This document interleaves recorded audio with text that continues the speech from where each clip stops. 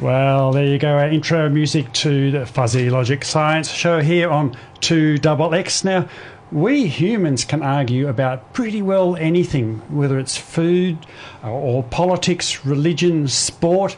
But one thing we all agree on is we love food. Now, it's a funny thing, or a tragic thing perhaps, that while the world's population will grow by about 12,000 over the course of the next hour, we are degrading our productive land at a frightening rate, and we need to feed 12,000 extra mouths in 1 hour. And while that's happening, we are wasting a prodigious amount of food. Now, to discuss food and matters arising from food, food health, environmental health, we have two researchers here from the University of Canberra. And Dr. Ro McFarlane is an Associate Professor of Public Health at the University of Canberra. Morning, Ro. Good morning. And Associate Assistant Professor Bethany Turner from the School of Global Studies at the University of Canberra. Good morning, Bethany. Good morning. Now, Bethany, we'll start with you. How much food are we actually wasting now? It's a great question, Rod. It's estimated to be around 1/3 of the food that's actually produced that we end up wasting. However, the data is extremely iffy that we have to actually quantify these things. It's very difficult in terms of the definitions that we ascribe to what we might call food loss versus what we might call food waste. And this is something that the FAO is looking at this point in time, how we actually gather that data. But the data is also very tricky to actually estimate. We don't necessarily, might do bin audits and things like that for households, but we don't really know exactly what is going out. But we do have this rough figure that 1/3 of the food that usually, when we're looking at Australia, for example, it's post-consumption waste. So after we as consumers have actually purchased food, then 1/3 of what was actually going into our landfill is estimated to be organic waste. Okay, 1/3. So that's quite a staggering statistic, isn't it, really? So there are different points along the life cycle where food could be wasted. It could be during the production phase. What's the story with that part? Absolutely. So normally we would say that in the developing world, most food wasted is actually food loss. So it's actually occurring across that supply chain. So it might be that it's the transportation's not going particularly well, and you might lose a lot of crops in that kind of space. However, in our more developed countries like Australia and Canberra in particular, it really is coming down to what consumers and what householders are actually doing, what we're doing as citizens in our spaces, where we're actually still generating significant amounts of food waste. What about food retailers? So the dumpsters, there's this dumpster diving now. People harvest food from dumps at the back of supermarkets. Absolutely. How much is wasted there? Well, we know that that's a major issue, but it's something that supermarkets have been looking at extremely closely, because we're moving towards some regulatory barriers that they're going to have to hop over. So, for example, if we look at Europe, in France, they banned the fact that supermarkets could no longer throw food away. That was no longer acceptable. They would be fined. There will be massive monetary implications if they did that. So they actually then had to partner up with food redistribution organisations to actually make sure that no food was being thrown away. So dumpster divers could no longer be a thing. That hasn't happened here in Canberra. That hasn't happened in Australia yet. But it is something that we are certainly looking at moving towards. And the ACT government is looking at bringing in some very new regulation around how we could divert organics out of the mainstream waste systems for supermarkets and for big retailers. So that's something that's coming in. But at the moment, there is an awful lot of waste that's coming in. But we're also here, because I do work with food redistribution agencies, that once supermarkets became aware of how much they were wasting, there was much less going into food banks and to, for example, OzHarvest being able to collect food from these supermarkets. So there's actually been some flow-on effects that haven't been particularly positive for the members of our society who actually need access to fresh foods. Yes, I was going to ask you then, and you've kind of touched on it there, when food is wasted, what does that mean? Where's it going when it's wasted? Most of it, when we're talking about food waste, is going into landfill. So there it's bacteria are feeding on it that then produce methane, one of our most dangerous greenhouse gases. So it's really bad to have organics in our landfill, simply covering them up. They also produce leachates, so that's sort of potentially contaminating water sources and various other things throughout the soil. So it's a really bad thing to happen. So we want to look at obviously reducing what is actually thrown away in terms of the actual value and the resources that went into that producing that food in the first place, but we're also extremely interested in how we keep it out of landfill, so going to composting or various other things. That's part of what I call the dud economy. Dig it up, use it, dig a hole and bury it. Absolutely. Yeah, and what a horrible situation to be in. And Ro, your field is environmental health and social health and food. What's your take on food waste? Well, I totally agree with Bethany. It's such a big part of the story. But I'd bring it back to, I guess, starting from a health perspective, I'd like to say, first of all, let's think about what it is that's a healthy diet, and then how do we construct healthy diets, how do we grow healthy diets, and what portion of that waste might help us feed this growing number of people that you've already articulated. And so I like to see that as part of our broader spectrum of issues around sustainability and public and environmental health. So it's a contradiction then that we have people in our society who are not eating well, and at the same time we're throwing stuff, we're digging a hole and burying it basically. Is that how you see it? Well, I mean, we've got two great contradictory pieces of information for just the ACT would be that we've got scores of thousands of people who have been identified have not having access to enough food, so food insecurity. And then we've got at least 60% of our population overweight or obese, so consuming too much food or the wrong food or not in the right association with the energy expenditure for that food. And so we've already got imbalances in the system.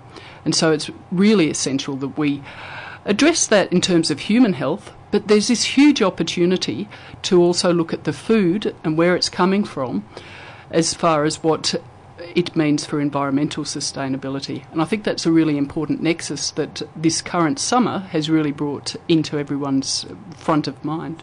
Well, let's talk about, you used the phrase imbalance in the system, as a systems person, that phrase appeals to me.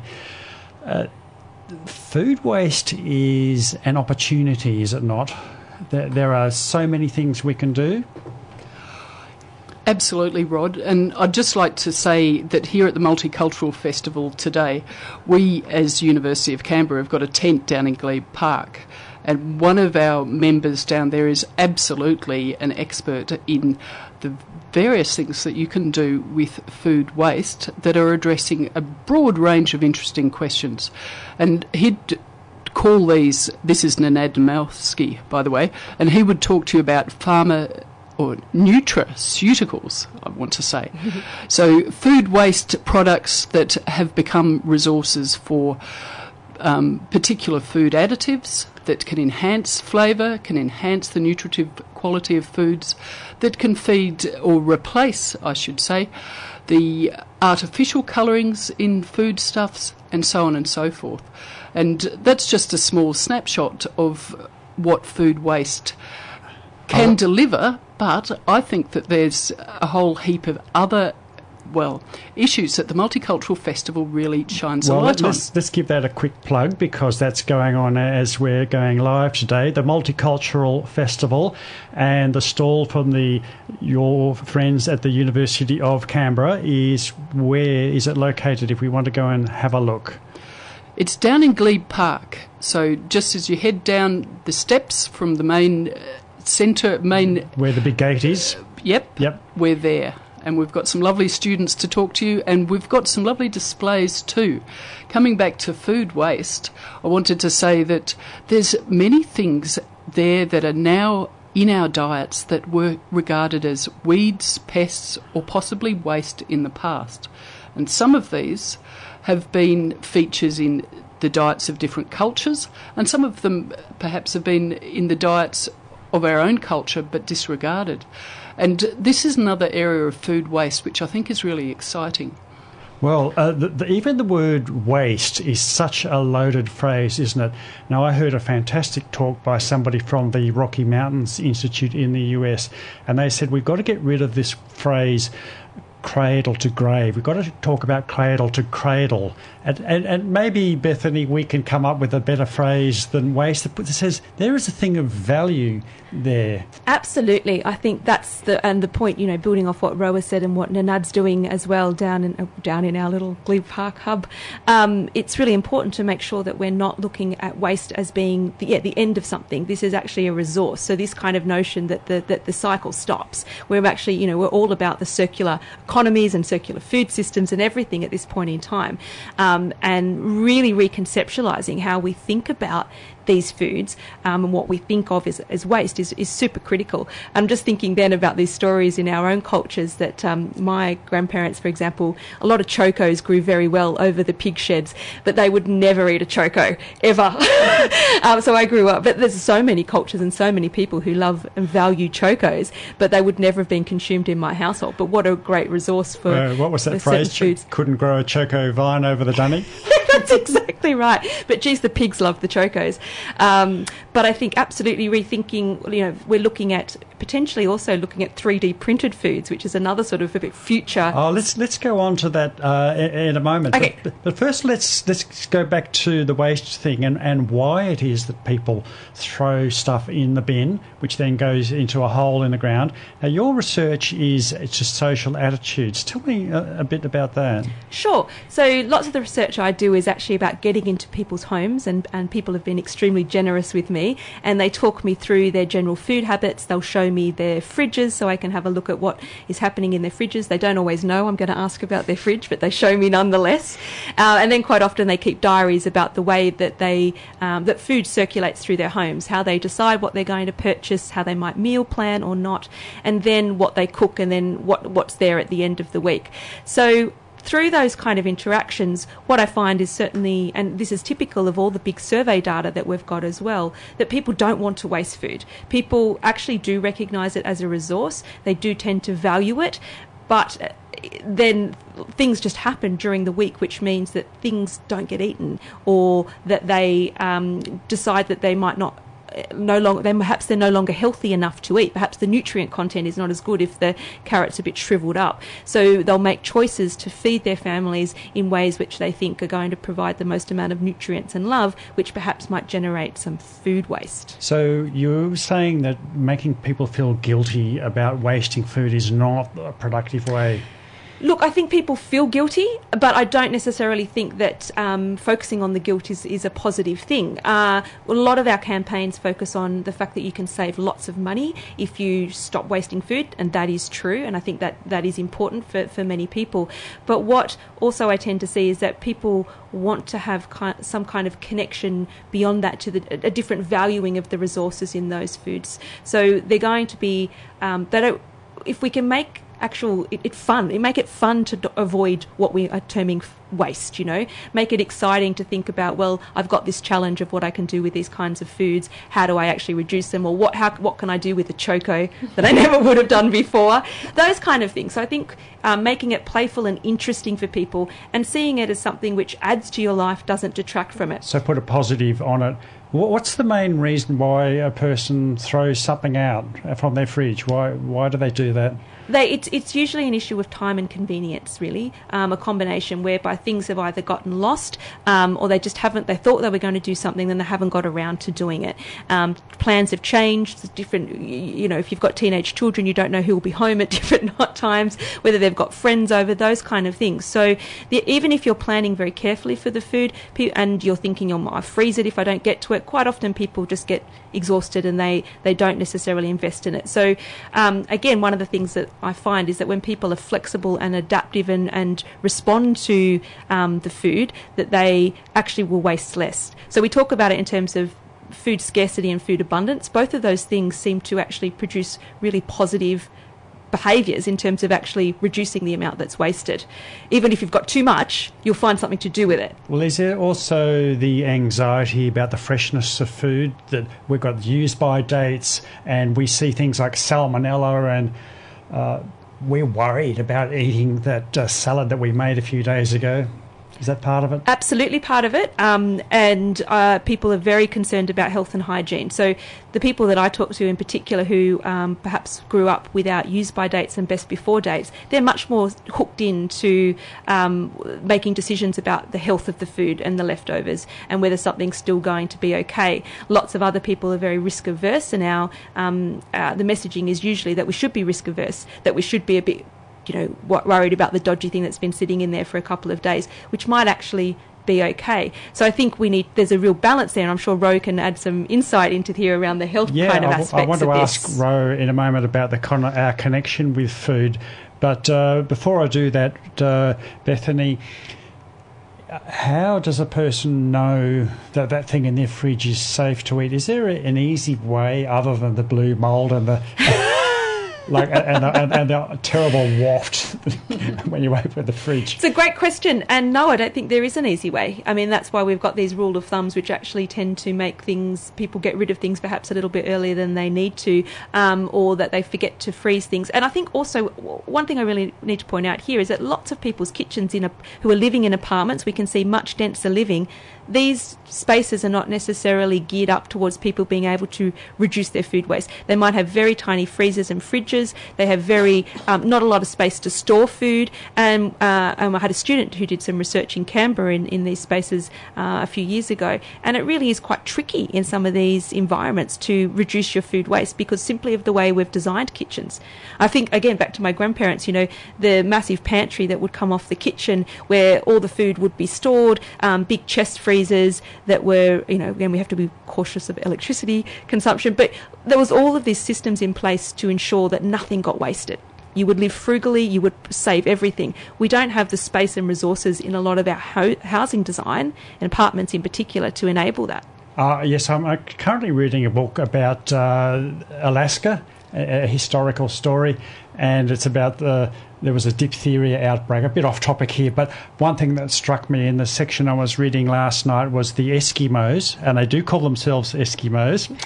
Okay. If they didn't look after their food, they didn't harvest the food, they starved, and they were that close to the edge of survival the whole time. Now, Ro, you've got a background in primary industry and on the land, and a merino farm, a sheep farm, I think you said. Can you tell us a little bit your perspective on our connection with food? How we in the city, lettuce grows in a plastic bag, doesn't it? I'd like to challenge that right from the beginning, Rod. There's this lovely statistic that about 5%, and Bethany was involved in producing some of this information, about 5% of our fruit and vegetables across the country comes out of backyard production. And for individuals, including here in Canberra, it can be that much more. And I know I'm just shifting this from merinos, which not everyone likes to eat, but I will tell you are absolutely delicious, as well as the producers of great wool. If you take the wool off, yes. All in the correct sequence, Rod. Yeah. But look, I mean, Bethany's talking about what's in the fridge. I think there's also this whole movement of growing your own food, which is worth bringing into this conversation. And we've got some terrific both backyard producers in Canberra and in our community gardens and in our city farms, and I'd like to say in the primary producers around the ACT, who you'll often have met down at the local farmers market. And I think that connection with producing food is a really important part of this whole story. There's something immediate, like we've got a couple of little veggie plots in the backyard, which are done very badly in the drought. But a couple of weeks ago, we interviewed the ACT Minister for Climate Change and Sustainability, got that right, Shane Rattenbury, and he was talking about the promoting things like community gardens and so on. We might cut to a song break, I think, here on Fuzzy Logic. And when we come back, let's talk a bit more about food production and the opportunities we have to I don't know if I even want to use the word waste, but do something about our food system. How can we improve it for the land? And we were talking about where our food comes from, our connection with food.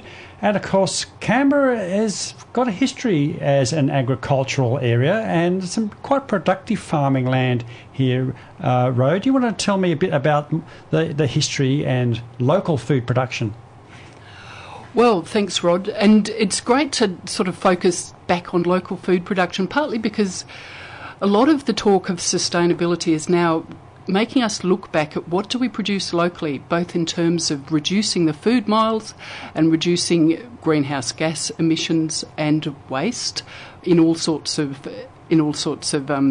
spheres. So if we make a bit of a focus on what is it that is happening here in the ACT and surrounding region, it's worth going back and having a look at what has been produced here in the past. And of course, pre-settlers, pre-European settlers, this was an incredibly productive area. And the early settler reports of indigenous food production in this area, or food collection in this area, gives a bit of an insight into how productive and diverse it was. Not only was there a large amount of game, there were all the tubers like the yam daisies and the bulbine lilies, there was fish through all the Molonglo rivers, and there were very large camps, of course, on areas of the Molonglo around the area of Pialago.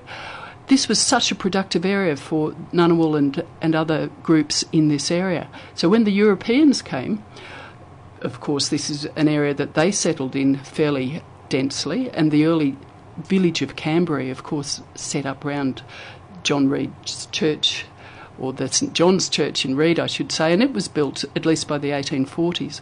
And all of that area around the confluence of the Molonglo, and then further up at where the Queanbeyan River comes into the Molonglo, those areas were centres of intense food production. So we had Chinese market gardeners in there from very early on, and they were ultimately ousted by European market gardeners. We had dairies on every farm all over the place. Self-sufficiency was the name of the game, and in fact there were more flour mills than pubs, we're told, in Queanbeyan and Yass. Wow. Because we had to produce wheat. And people seem to forget that we were doing all this food production in this area because we've shifted into a largely livestock-based agriculture. I want to say one more thing about wheat, and I don't know how many of the listeners remember the $2 note, but the $2 note features John Farrer, and he's got a statue there in Queanbeyan, and he's the father of Australian wheat. And I don't think many of you know that our wheat crops were fairly miserable up until about Federation, when this chap, who came as a tutor to the school at Duntroon being a big farming operation at the time. The Campbell family, yes. Yeah, so to the Duntroon school. He married locally, and he had a little farm out near Tharwa, and he wrote to wheat producers all over the world. He did little experiments on his farm at Tharwa until he produced a variety of wheat called Federation wheat. Because he released it around about 1901 when we federated, within a couple of years, this variety was widespread across the country and tripled our wheat production. And this is one of these great stories from the local region that I think people just don't know about. Well, I used to live in the suburb of Farrer as a boy.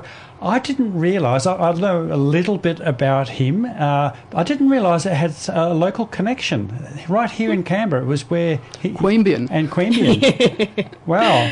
And do you know what it was about the wheat that made it more productive?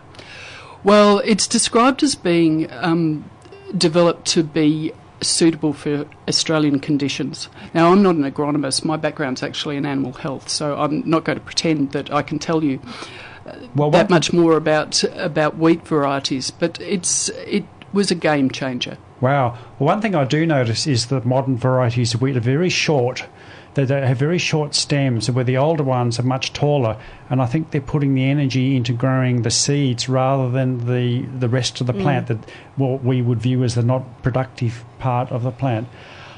We should do maybe an Ask Fuzzy for the Canberra Times and for our rural listeners.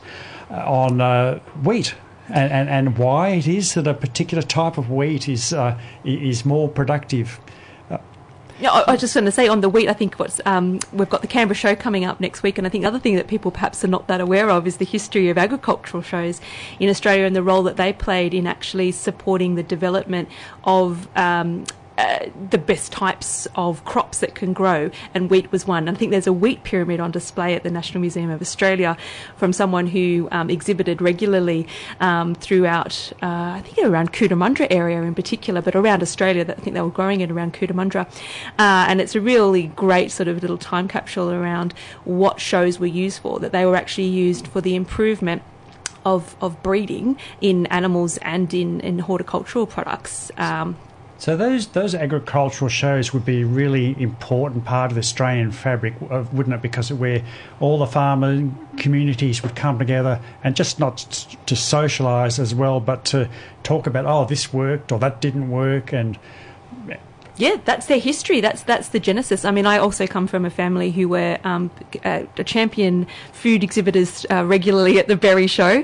So that's part of my background as well. The shows are critical in my kind of family in terms of settlement on the south coast of New South Wales. But they played critical roles, and there's some really interesting research around the roles that they've played. And it's interesting the way that we treat the shows today is very, very different. Yes, it's especially for the city ones like the Canberra ones. But so let's just go back to the local food production and what sort of opportunities do we have around Canberra, because there's land like the CSIRO development area in Ginninderra, and that's going to be subsumed by housing, I believe, which just seems absolutely insane to me, because that is quite good soil and it has reasonable access to water. One of the most treasured spots, I think, in the ACT has to be the area around Pialego. And I'm going to bring us back to that. And I made that comment that both for Indigenous people in the area and for early settlers, it was really a focus of productive food. But it was because we had those alluvial banks right along the Molonglo. And of course, come 1965, we did something to that land as well. It all went under Lake Burley Griffin. And it does change a bit of the story of what our food-producing resource is in the ACT. But I wanted to say also that in that early phase of the ACT, there was a huge emphasis on being self-sufficient as well. And that was something that was a feature in how the land around Pialego was used in terms of dairies and fruit and vegetable production, that dairy flat roads. And you'll remember, what has progressively changed over there in the Pialego area. But that focus changed partly because we had the Murrumbidgee irrigation area that set up pretty close to that period when we did have the establishment of the ACT, and we started to look further afield to the greater region. And so, although we still have production within the ACT, obviously our population is really large and it's drawing its food from much further afield.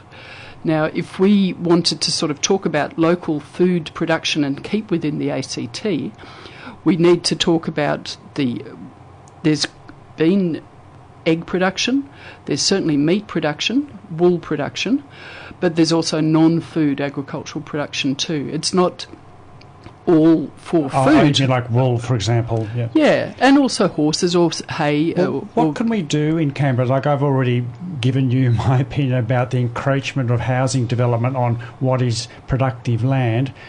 What can we do about that? Well, I think what we already have done is really interesting. And I'm going to hand to Bethany here, because at the point in about the 70s that we became more interested in these issues, certain groups started becoming active in the Canberra region and really spearheaded some changed thinking around food production. Thanks, Ro. I think, yes, so in particular we're talking about the Canberra Organic Growers Society, which came about in the late 70s and really sort of took off in the 1980s. So it was a group of people who were coming together to think very differently about food and they had a very interesting and eclectic approach to what was important from a sort of health perspective, and the health being both individual bodies as well as the land.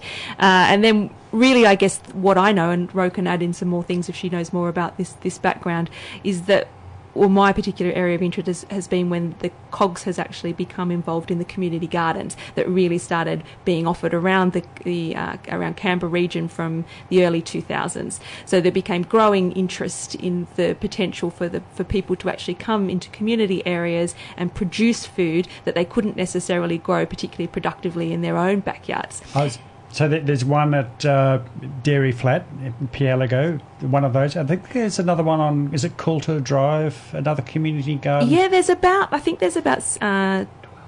12 in the region at the moment, but it does fluctuate a little bit because they have had to close some when there's not a great deal of interest, and then they were meant to be opening new ones in all new suburbs that were actually going to be being developed. So it is something that the ACT government has certainly looked at, and they commissioned a report that we produced at the University of Canberra in 2012 around community gardens and their futures and what we'd need to do to actually get more of these happening in the region.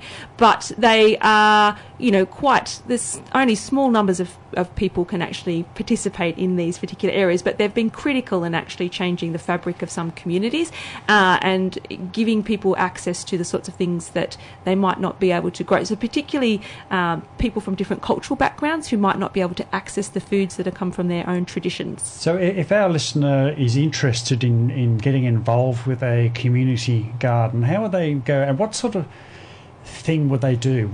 How would that work? Yeah, they could get onto the Canberra Organic Growers Society webpage and have a look at where the gardens actually are, and they can contact the conveners for each of those gardens. There tends to be a bit of a waiting list, and there are community gardens that operate outside of that framework as well. There's lots of local churches that have them in their particular grounds. I'm a member of a COGS garden which is actually located at Kaylin High School. So it's on Kaylin High School land, but it's a COGS community garden. And there's several of these around. The other thing that we have is also land share. So a lot of people again, when Canberra was first set up, the idea was that everybody's backyard will be big enough for food production, a clothesline, and some chickens and fruit trees.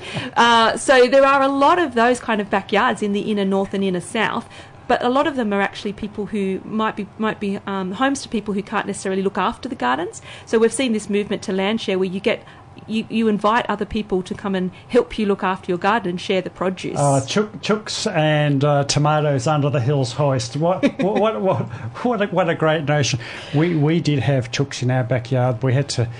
We don't have them now, unfortunately, but I do like chooks because they produce manure, fantastic eggs, and all that kitchen scrap that just would otherwise go in the bin. I think we might, since we like birds, we like chickens, I'm going to stop for a little song break here on Fuzzy Logic, and our guests today, Professor Bethany Turner and Professor Ro McFarlane from the University of Canberra.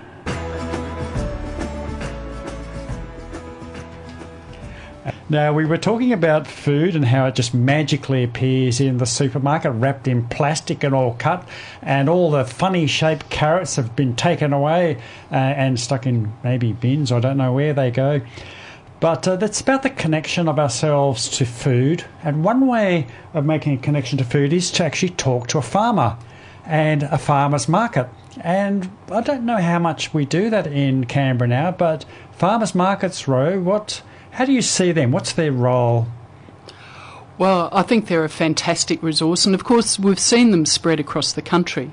But the farmers' markets in Canberra started in the early 2000s with, the EPIC one was the first one, and it started as a project from the Rotary Club of Hall, responding to the plight of farmers during the Millennium Drought, needing some assistance, and it's obviously evolved to something that many of us spend our Saturday mornings at, getting to know our local farmers and getting the benefit both of fresh local produce but also that social connection. And I think that's a really important and powerful driving force in our well-being. Well, that connection is so important, because when something is abstract, you don't have any ownership of it. You don't feel any responsibility for it. So if I pick up something that's grown in terrible circumstances and I chuck it in the bin and it floats away down the river, not my problem. It's somebody else's problem field. But for the farmer, what's it offering them, the primary producer? What's it offering them? Well, without going into the whole relationship between producers and retail chains, it gives a direct opportunity to sell to customers. And it also gives an opportunity to explain sometimes the effort or, in fact, the production system. So we've got producers at the farmers market who are organic producers, biodynamic producers, people who are practicing regenerative farming practices. Many of these great innovations that we have so many people in our district operating under, and being able to explain that to the consumer. And I think this is a really important part too, because as we talk more broadly about sustainability, not only do we want health for the people, we want food that's produced in a sustainable and environmentally sustainable and socially sustainable manner, and we want to understand that connection and possibly be willing to pay a different price for it. And I think it's really important having those conversations to make those connections. Yes, pay the producers a fair price. So this constant pressure, do you agree, from the big supermarkets, down go the prices, and we're constantly screwing the farmers, the producers, and what effect would that have on the land? Tell me some good news, Ro. Tell me some happy things that are happening in sustainable farming, sustainable agriculture. Well, I think we need to take our hat off to the farmers, and I'd say it in the most celebratory way. We've got enormous challenges. We've just faced the bushfires, which of course have physically removed many people's infrastructure and put them right on a back foot. But we've also been facing a drought. We're facing long-term climate change, and we're changing diets and supply chain issues so that the farmers themselves have to adapt. And people have been looking at their land and addressing either the state of the physical environment, so their soil health, their hydration, or the carbon that's being sequestered in the soil, and coming up with really great approaches to both producing food and to restoring the land. And I think we need to sing these praises more widely, because we think of food sometimes, as you said, coming in little plastic containers, but it is the produce of some of the greatest innovation going on in Australia today. Well, you remind me of, I heard went to a talk, an Aboriginal elder did a welcome to country, and they talked about themselves as being the custodians of the land, not the owners of the land. And there's a fantastic quote out of that movie. Remember Crocodile Dundee? and which you wouldn't think of necessarily coming up with a profound comment, but there's a line in there and he says, us arguing over who owns the land is like a couple of dogs, a couple of fleas arguing over who owns the dog. Absolutely, yeah. So sustainability, and are there some particular examples that you want to mention, Ro, that you've seen? And I love the idea that you want to celebrate the good things that they are doing.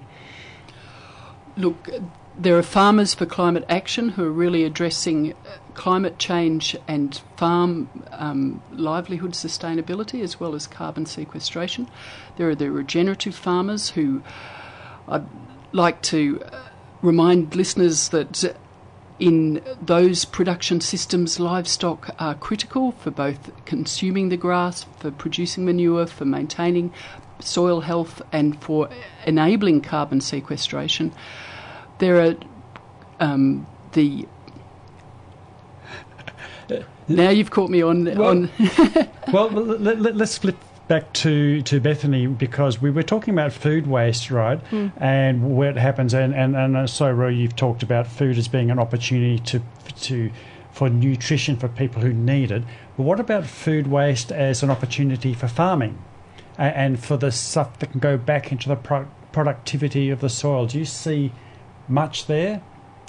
there's certainly opportunities there. I'll just say that, in terms of, I'll come back to that, Rod, but when Ro's saying, we should celebrate these farmers, I think that, and that farmers markets and that contact with the producer, and or when we're producers ourselves in our backyards, that all of the evidence suggests that, that we then start to understand we have a different value that's not an economic value on these products, as we were talking about before. So again, lots of the stories people share with me about their experiences at the farmers markets are actually taking their children along and talking to the farmer about, what climatic and weather impacts have, what are the impacts on the food that you've got for us this week, and having those conversations with the families, so that people are actually connected not only to the food, but the food connects them to the whole way of life. So actually exposing them to these amazing things that many of our farmers are actually doing, and farmers markets provide that kind of conduit to enable that to happen. But food waste, and then I think we get less food waste. Again, the data's hazy, right? We're on fuzzy logic, and it is really all the data around food waste and food loss is hazy, because this is a tricky area to work in. But the evidence that we do have is that the higher value that people place on the food, and the people who've invested in that food, and that they're whether they've grown it themselves or they've engaged with the producer, they're more likely to avoid. That's more likely to be used, actually eaten, not thrown away.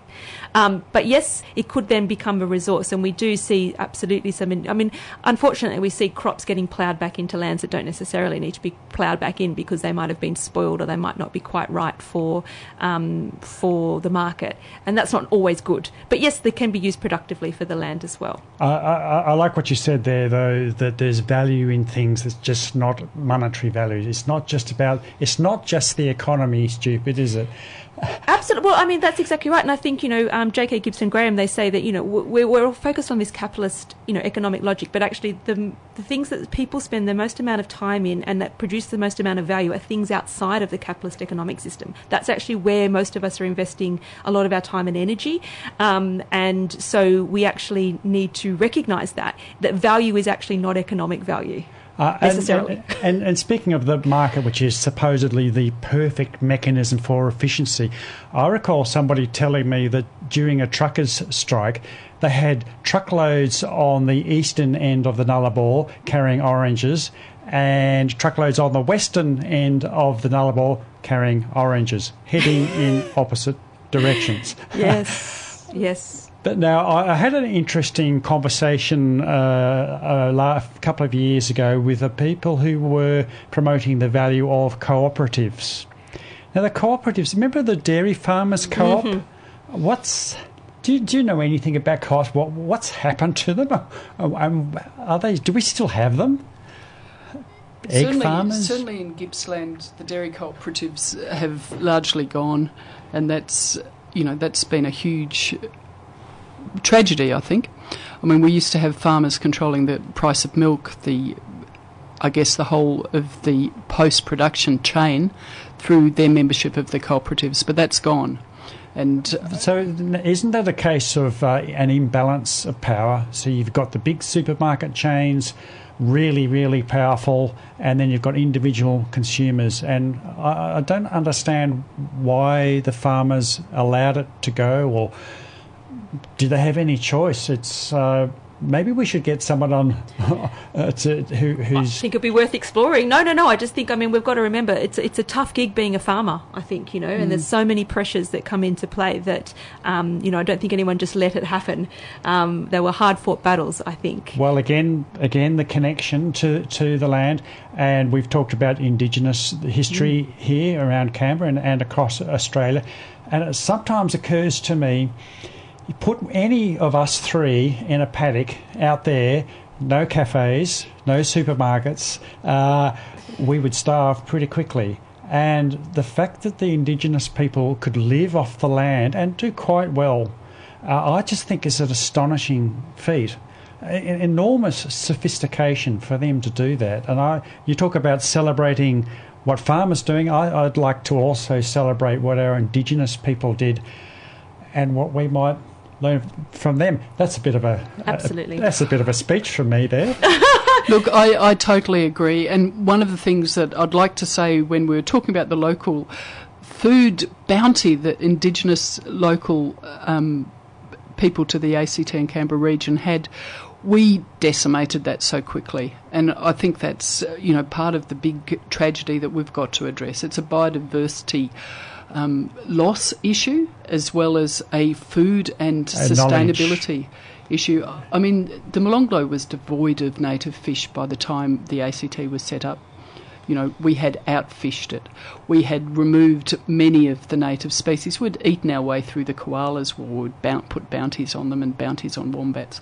And so we very, very rapidly, in this area as in other areas, transformed what was an absolutely rich area to quite a reduced ecosystem. And resilience, being a systems person, I think of resilience is, there's a few facets to it, but many different lines, many different ways of supporting the system. So a fragile system is one that has only one strand to it, and you knock that strand out. There's a couple of grams in your body that if that fails, you'll be gone in a matter of seconds. That's your heart valve. Yeah.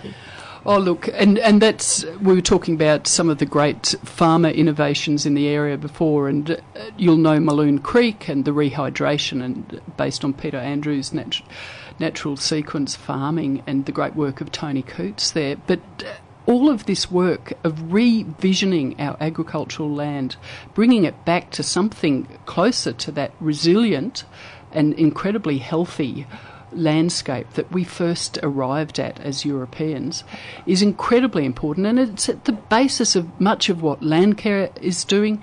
So farmers groups right across the country, and I think this is part of that great celebration of hope. But the connection that I want to make for this particular day, and because we're here at the Multicultural Festival as University of Canberra, is to make us start bringing those different parts of this story, the waste story, the environmental sustainability, the local food production, the human health stories together, because we have got this challenge to really bring these things into the same conversation as we're doing here. Thanks, Rod. Well, I think the industrial system has a lot to answer for. So, and to use, dare I say, a Marxist term, alienation. And the factory worker would be on a production line. They would pick up an item, they would do something to it, put it back on the production line, and then where it came from or where it went to, they would never see it. And in a way, the way we consume food is a bit like that. We walk into the shop, we pick up something off the shelf, and downstream, upstream, it's largely invisible. And alienation is probably it's probably a good term, is it? I think it's not a bad term, Rod. I think that's quite true for a lot of people who that are both producers but also consumers. But I think that we also see a lot more, we see a lot more people wanting to know more right now, who actually want to actually shift that and change those dynamics. So I think when you walk into the supermarket now, you do get a choice of ugly food, and for example, this is one example. But of course, often that ugly food is cling wrapped to differentiate it from the rest of it. So you have a choice then of, will I take the plastic wrap thing, or will I purchase the product that I can put in my own little bag? So there's so many trade-offs that occur in the food system. So we have lots of hope, but we have lots of problems, I think, as well, that we want to bring these various areas together to challenge, to work through the challenges. I'm pretty down on the big supermarkets, but they're also part of the solution. I think you hinted at something just there, Bethany, and that's labelling of the origin of where fruit, vegetables come from. But it's stuff in cans even, I guess. When you pick up a can, you guess it comes off the shelf, doesn't it? Well, I mean, it's still labelled. Yeah, that's right, sorry. Yes. But I was just going to say about food miles is an interesting one, because, we know in Canberra that actually one of the biggest contributors to our greenhouse gas emissions or our carbon emissions is actually us travelling to the shops in our cars to buy a few things. So it doesn't matter just where the food comes from, it matters how we get there to purchase our food. So it's a whole systems approach that we need when we're thinking about sustainable food systems.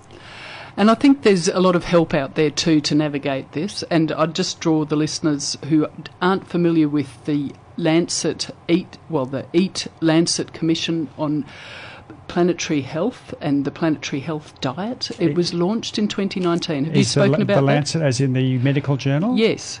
So the Commission grouped together experts across the range of human health through to farming systems and environmental sustainability, and produced a diet that would be a reference diet for all people on the planet, that would address health, address the capabilities of the planet, and be equitable so that we could feed everyone.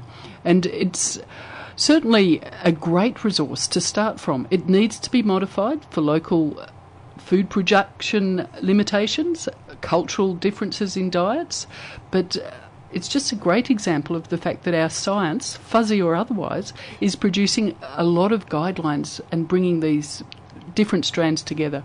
Yes, well, what constitutes a healthy diet is a really complicated question, isn't it? And I interviewed, if I can get his name right, Demosthenes Panagiotakos from the Athlos Project, and the study of global food eating habits and health. We're almost out of time here on Fuzzy Logic. We've been talking food. And get yourself down to the Multicultural Festival. And if you do come down, enter our raffle to get a $50 voucher for food of your choice from a local producer by engaging in some of our wonderful displays and discussions with our students. Well, I'm going to drop over after the show and say g'day and say hello to Nenad Namovsky, who is my friend. I think he's over there at the moment. G'day, Nenad. Hope you're listening. Now, we have a column in the Canberra Times, and today was going to be one about sustainability, would you believe?